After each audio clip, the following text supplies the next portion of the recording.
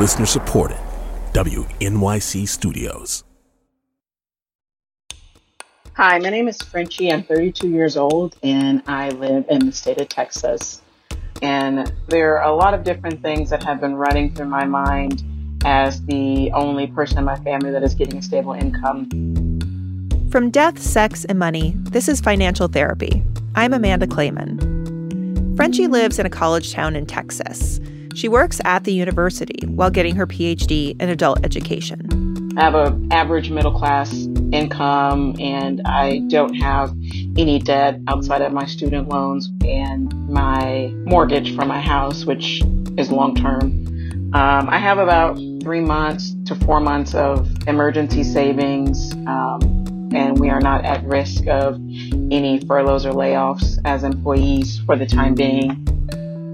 So in the short term, it's not herself that she's worried about. It's her family. My dad is retired. My mom passed away when I was a teenager, and my 3 sisters have each experienced different COVID-related financial changes. Frenchie has given money to her family in the past when they've needed it. So now she's thinking ahead to what her role might be in this crisis. And I've been trying to balance wanting to be available to support and also respecting their boundaries and their needs to want to figure it out on their own.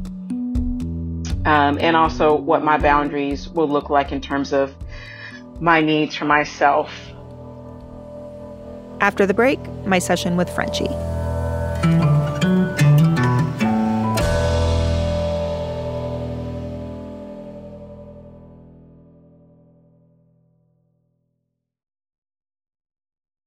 This is Financial Therapy from Death, Sex, and Money. I'm Amanda Clayman. I called Frenchie on a recent Friday afternoon in quarantine. I just got off a virtual baby shower, so I'm in a very pleasant mood.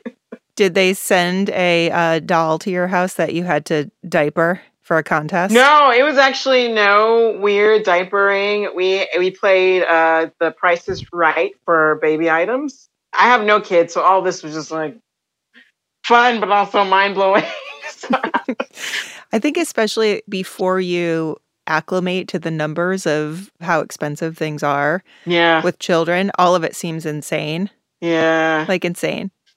It was the funnest virtual baby shower I ever attended. That is lovely. So why don't we start then by just can you tell me a little bit about your family?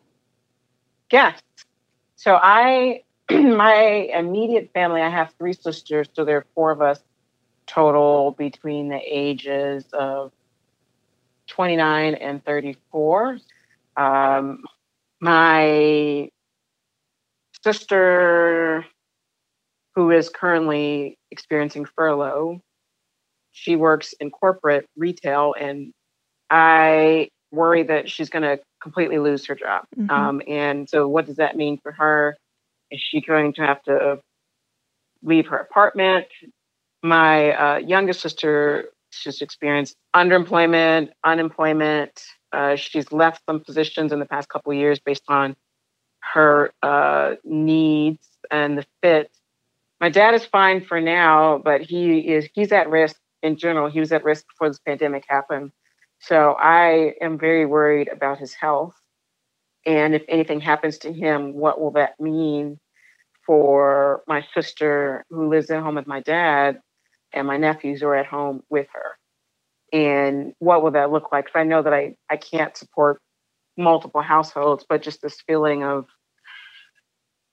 not knowing. It's a lot of unknowns, and that is a lot of how my anxiety manifests, because I know that I can't control any of this. You're right. And you mentioned your mom passed away when you were a teenager. How old were you? 16. It's weird because a part of that time period feels like a blur in some respects. I just was very, very good about compartmentalizing and shifting my energies to stay busy as a way to cope. Mm-hmm. I was essentially never home, and I threw myself into all these extracurricular activities. So I was in band and some other orchestras as well.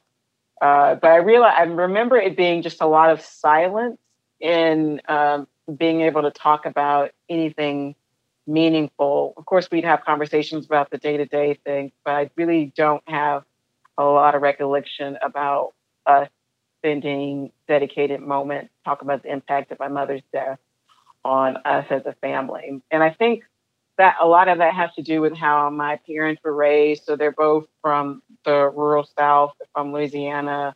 We are a Black family, and there's a lot of, from what I've learned, there's this notion of keeping your feelings and experiences not necessarily bottled up, but it, that openness isn't as present in my family. And I think as adults, I would say that my sisters and I, we have to actively practice being more open and vulnerable with each other, to each other, about each other, and about a whole host of other things. But those, for sure, those experiences are things that I've tried to avoid thinking about a lot, but now have a better understanding of how that has shaped who I am and how my family operates today.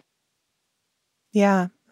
I mean, undoubtedly, it would shape the trajectory of your family and what roles people fall into with each other and how comfortable they fit some of those roles. And it's natural, too, in another crisis for us to sort of call back in our minds to another crisis that we've been through, what we did, sort of how we related to each other. You know, sometimes that comes in the form of like, will you always do this or you never do this? Because we are re-experiencing an earlier trauma when we're being triggered by what's happening in the present.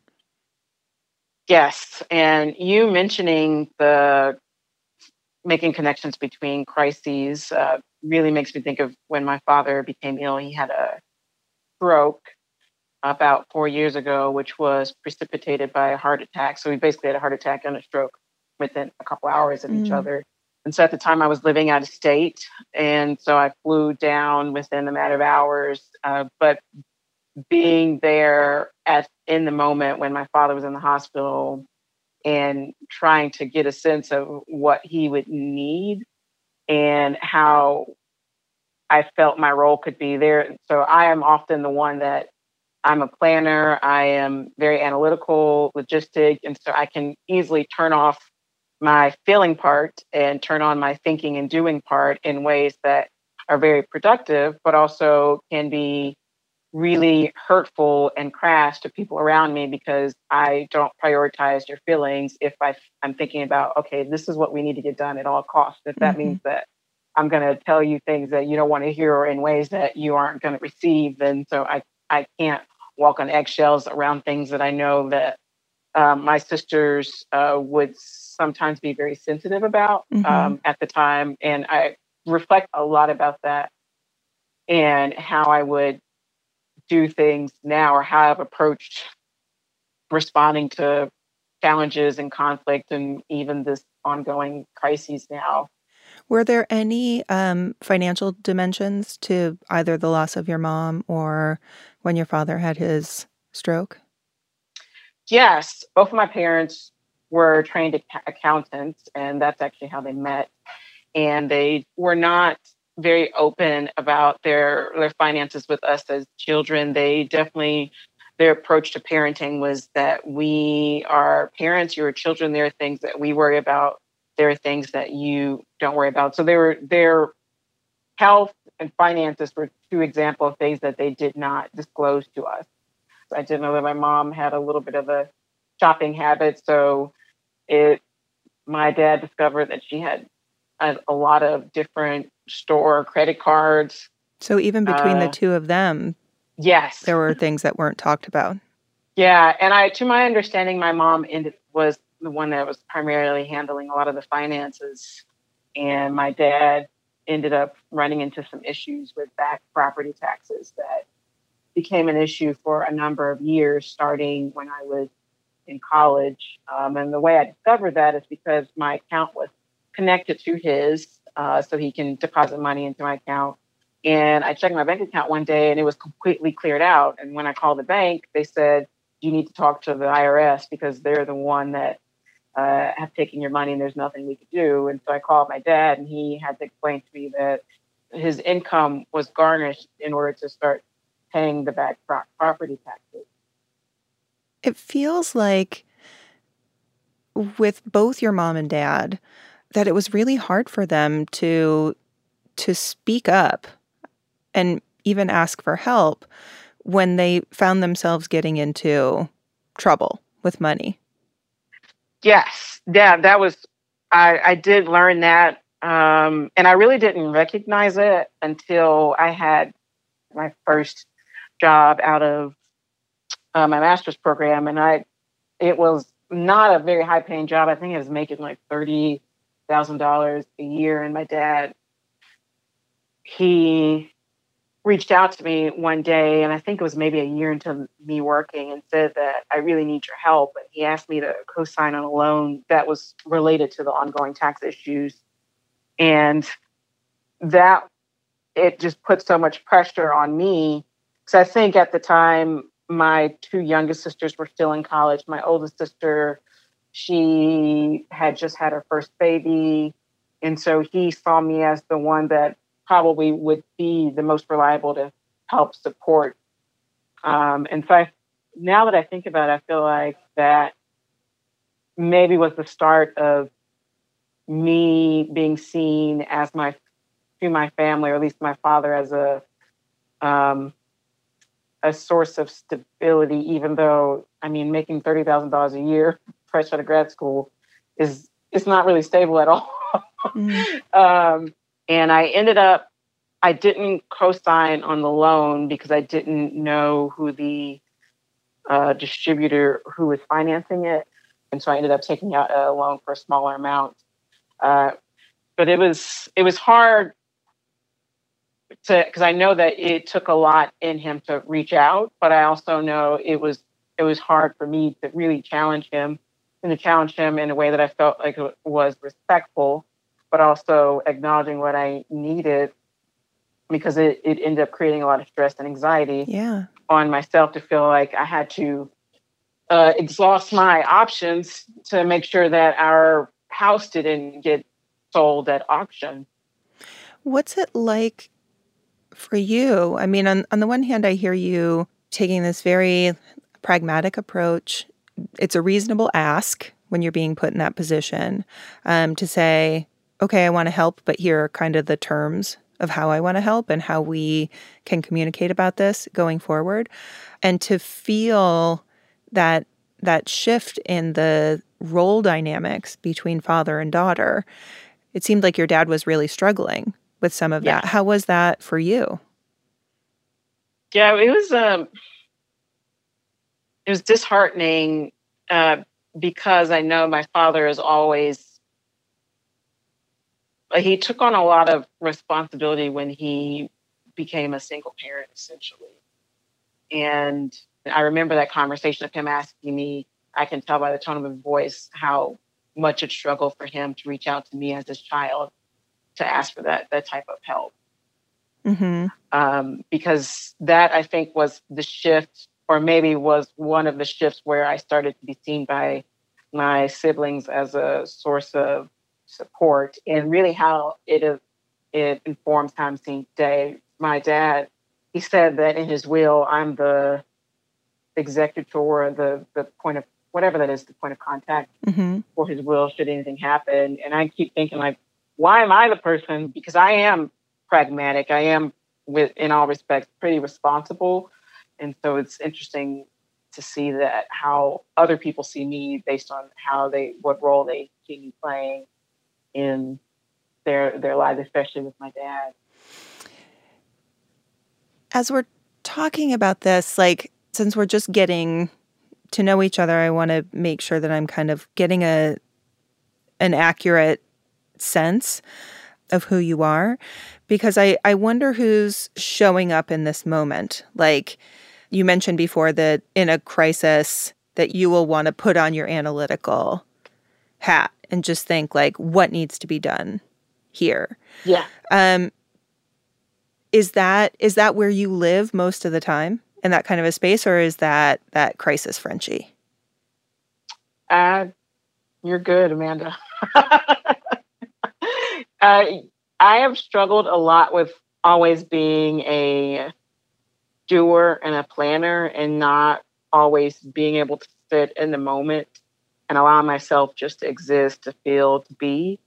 And that has served me well in a lot of respects because I'm very productive and I'm high achieving and ambitious. But that, excuse me, has created some challenges for me to be able to really determine who I am and develop emotionally outside of the things I do or the successes that I have or what I achieve in my life. And so there have been some feelings of using ambition and perfectionism as a shield for feeling that I'm never truly reached a level of adequacy and acceptance of who I am and where I am in life. Yeah. It's hard. When you are telling me the story of how things were in your family, some of what I'm doing as I'm listening is hearing the pieces that were present but weren't talked about or acknowledged until after the fact, and imagining how that must have felt to have been living with that reality, but that reality is secret. And like thinking about your father struggling with managing the money and the taxes and not being able to talk about that until it was a crisis, or your mother with her secret spending, however big of a deal or not big of a deal that was. There was a lot of stress in the family that was happening, at least with your mom and dad, that was not ever acknowledged, but is very likely that you and your sisters were picking up on non-verbally. Yes. And what the message is in that kind of a situation is that we don't talk about stress. There is stress, but we are sending you a loud and clear signal that we do not acknowledge it. And when we grow up in a household like that, we become, as adults, people who do have a harder time sitting in our own stress because we haven't seen that modeled, like a healthy way to be in those feelings. So like, oh, there are some feelings over here and I can see them and I can describe them, but I'd rather not go into them. And there's wanting to really find the right system or the right words to be able to go in and manage this and even manage the personalities of the people involved so that we can have a neat solution that works for everybody, but we don't have to get too deeply into the messiness of how you feel and how other people feel. Yes. Yes, I would say that I've approached a lot of my life as being a compromiser and wanting to have some type of amicable solutions, and will often dismiss or devalue or compartmentalize my own needs and feelings in order to make sure that we're all managing something collectively in a decent way. So that's definitely been a struggle for me, being more upfront about who I am, how I'm feeling, how things are impacting me. But it's a catch-22. Yes. In some ways, because you end up not ever being to truly and deeply relate and connect to the people in your life on that emotional level. And so I wonder, if you would be comfortable if we just, even in our conversation now, try to get a little bit more clarity about some of the feelings that you have going into the situation and potentially slipping into this, being a source of support or even caretaking with some members of your family. Can I prompt you a little bit in this direction? Yes. Okay. So right now, as you think about the role that you're in with your family, are you angry at all? No. No. Are you nervous? Yes. Okay. Are you resentful? I'm not resentful. I feel like that is difficult because I'm trying to find a way to put this into words. I want to be there for my family, and I want to know that I am there for my family. Mm-hmm. But the other thing I'm thinking about is this notion of me being the most stable in my family financially, and knowing what narratives have really resonated with me as a Black woman who is educated, has a decent middle class job, I feel like I finally reached the point where I am comfortable in being able to take care of myself. Like, I just paid off all my car debt and like some credit cards here and there, and I can start to feel comfortable and breathe. And it literally was maybe a month ago that I experienced this. Now there's the ramifications of all of what's going on with the pandemic and how that's affected my family. And it feels for me that feeling like I can't breathe and just be comfortable for a period of time, that's kind of where I am right now. And so I wouldn't say it's resentment, but it's more a frustration of not being able to breathe. And back to the point of the reason why I bring up me, who I am as a Black woman, is that I feel like there's this narrative of being strong and invincible, and particularly with some Black women who receive a level of success and how they are relied upon a lot by their family members to provide different levels of support. I do feel like that is an easy narrative to apply to me. Mm-hmm. And it's difficult to sometimes separate myself from being the one that always has to have it together, because I also ask, if something happens to me, is anybody going to be able to support me? And right now, I feel like that answer is no.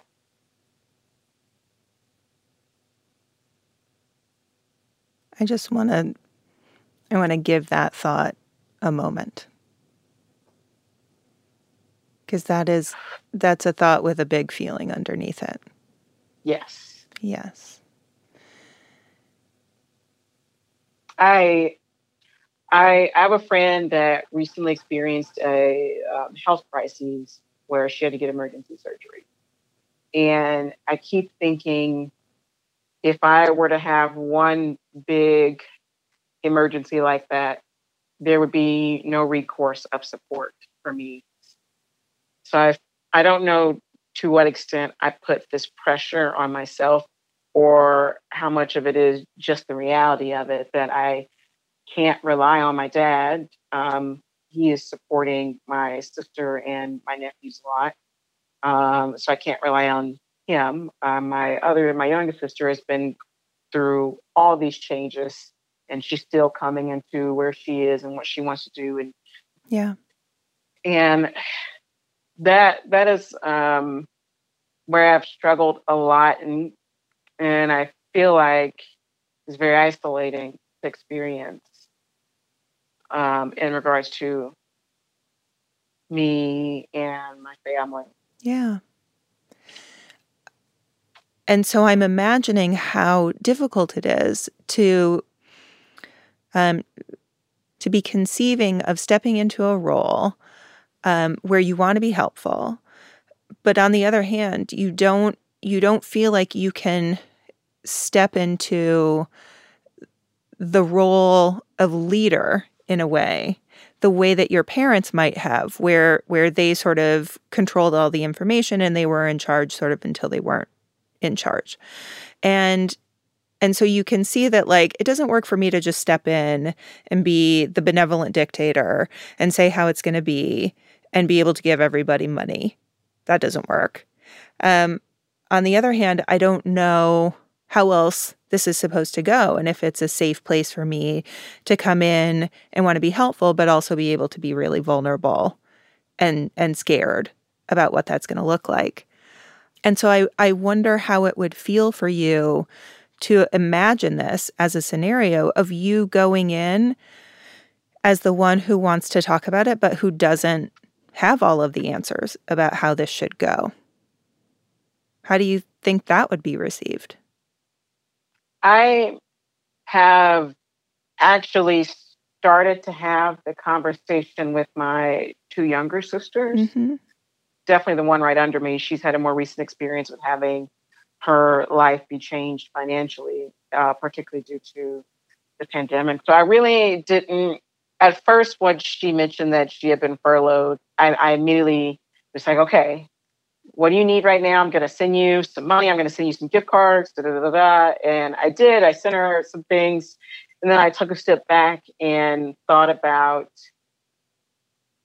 how quick I was able to jump to the aid and feel like I had to do something and not really asking where she was and how she felt. And so last week, I was able to talk to her more, and I just kind of asked, like, how are you feeling about this? What are you thinking?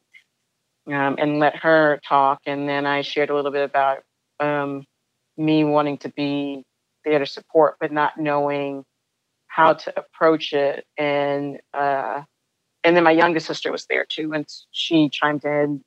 And they both essentially said that we want to be able to figure stuff out on our own, and we know that you were there and want to be able to use you, and maybe we need to do a better job of reaching out. We didn't reach any conclusion.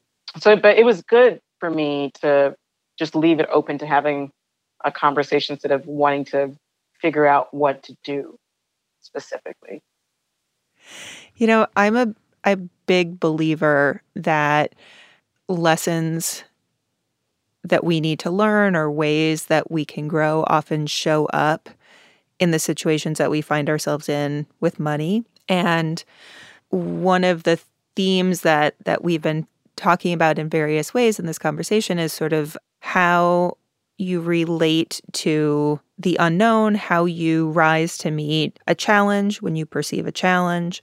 Like, what's the mode that you switch into? And it's clear that the mode that you like to be in lots of ways, is doing something about it, is going right into action and figuring out a plan and what needs to be done. And I wonder if one of the ways that you are sort of stretching in the situation that we're in now is how to do it when you don't really get to be the one who provides a solution or who gets to come in and say, this is the way that we're going to do it. And to be in the complicated messiness of what that's like. Yes. It kind of goes back to my earlier point of I've struggled with wanting to control a lot of things in my life. And that has manifested in a lot of different ways. And so I don't know if I have the skills yet to be at a place to manage it well, but I recognize it and I am trying to work through what it means not to always be in control. Mm-hmm. If only were that easy. I know. You're just going to lay out a roadmap and then you just jump into it. It's just like that. I will say that as my relationships have evolved over the time and we've shifted to becoming adults, I'm often the one that is called, but I have definitely been better at establishing those boundaries and trusting that things will still be okay. And saying no has not ended the world, I've learned. I feel like I need that on a pillow. I'm at my office right now, and I have a sticky note on my desk, and there are 4 ways that I've written how to say no. So I need that reminder. And we've got a picture of Frenchie's 4 ways to say no posted on Instagram. Head on over to @DeathSexMoney to see it. And that's it for this special financial therapy series. We want to hear your feedback, what you got out of listening, and if you want to hear more. Tell us at deathsexmoney.org/FT survey.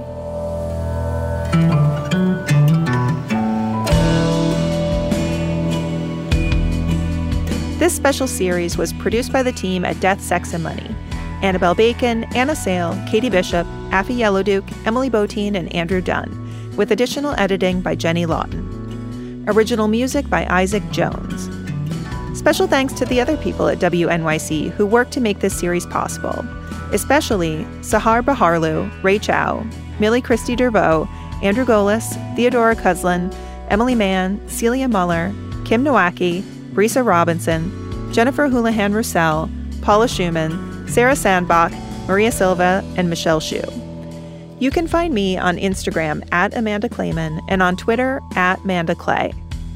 Regular episodes of Death, Sex, and Money are back next week, starting with your stories about money and love. When everything you have is provided for you by someone, then it's real easy for everything you are to be provided by that someone. And so when that someone is gone, you are left wondering who you are. I'm Amanda Clayman. This is Financial Therapy from Death, Sex, and Money and WNYC.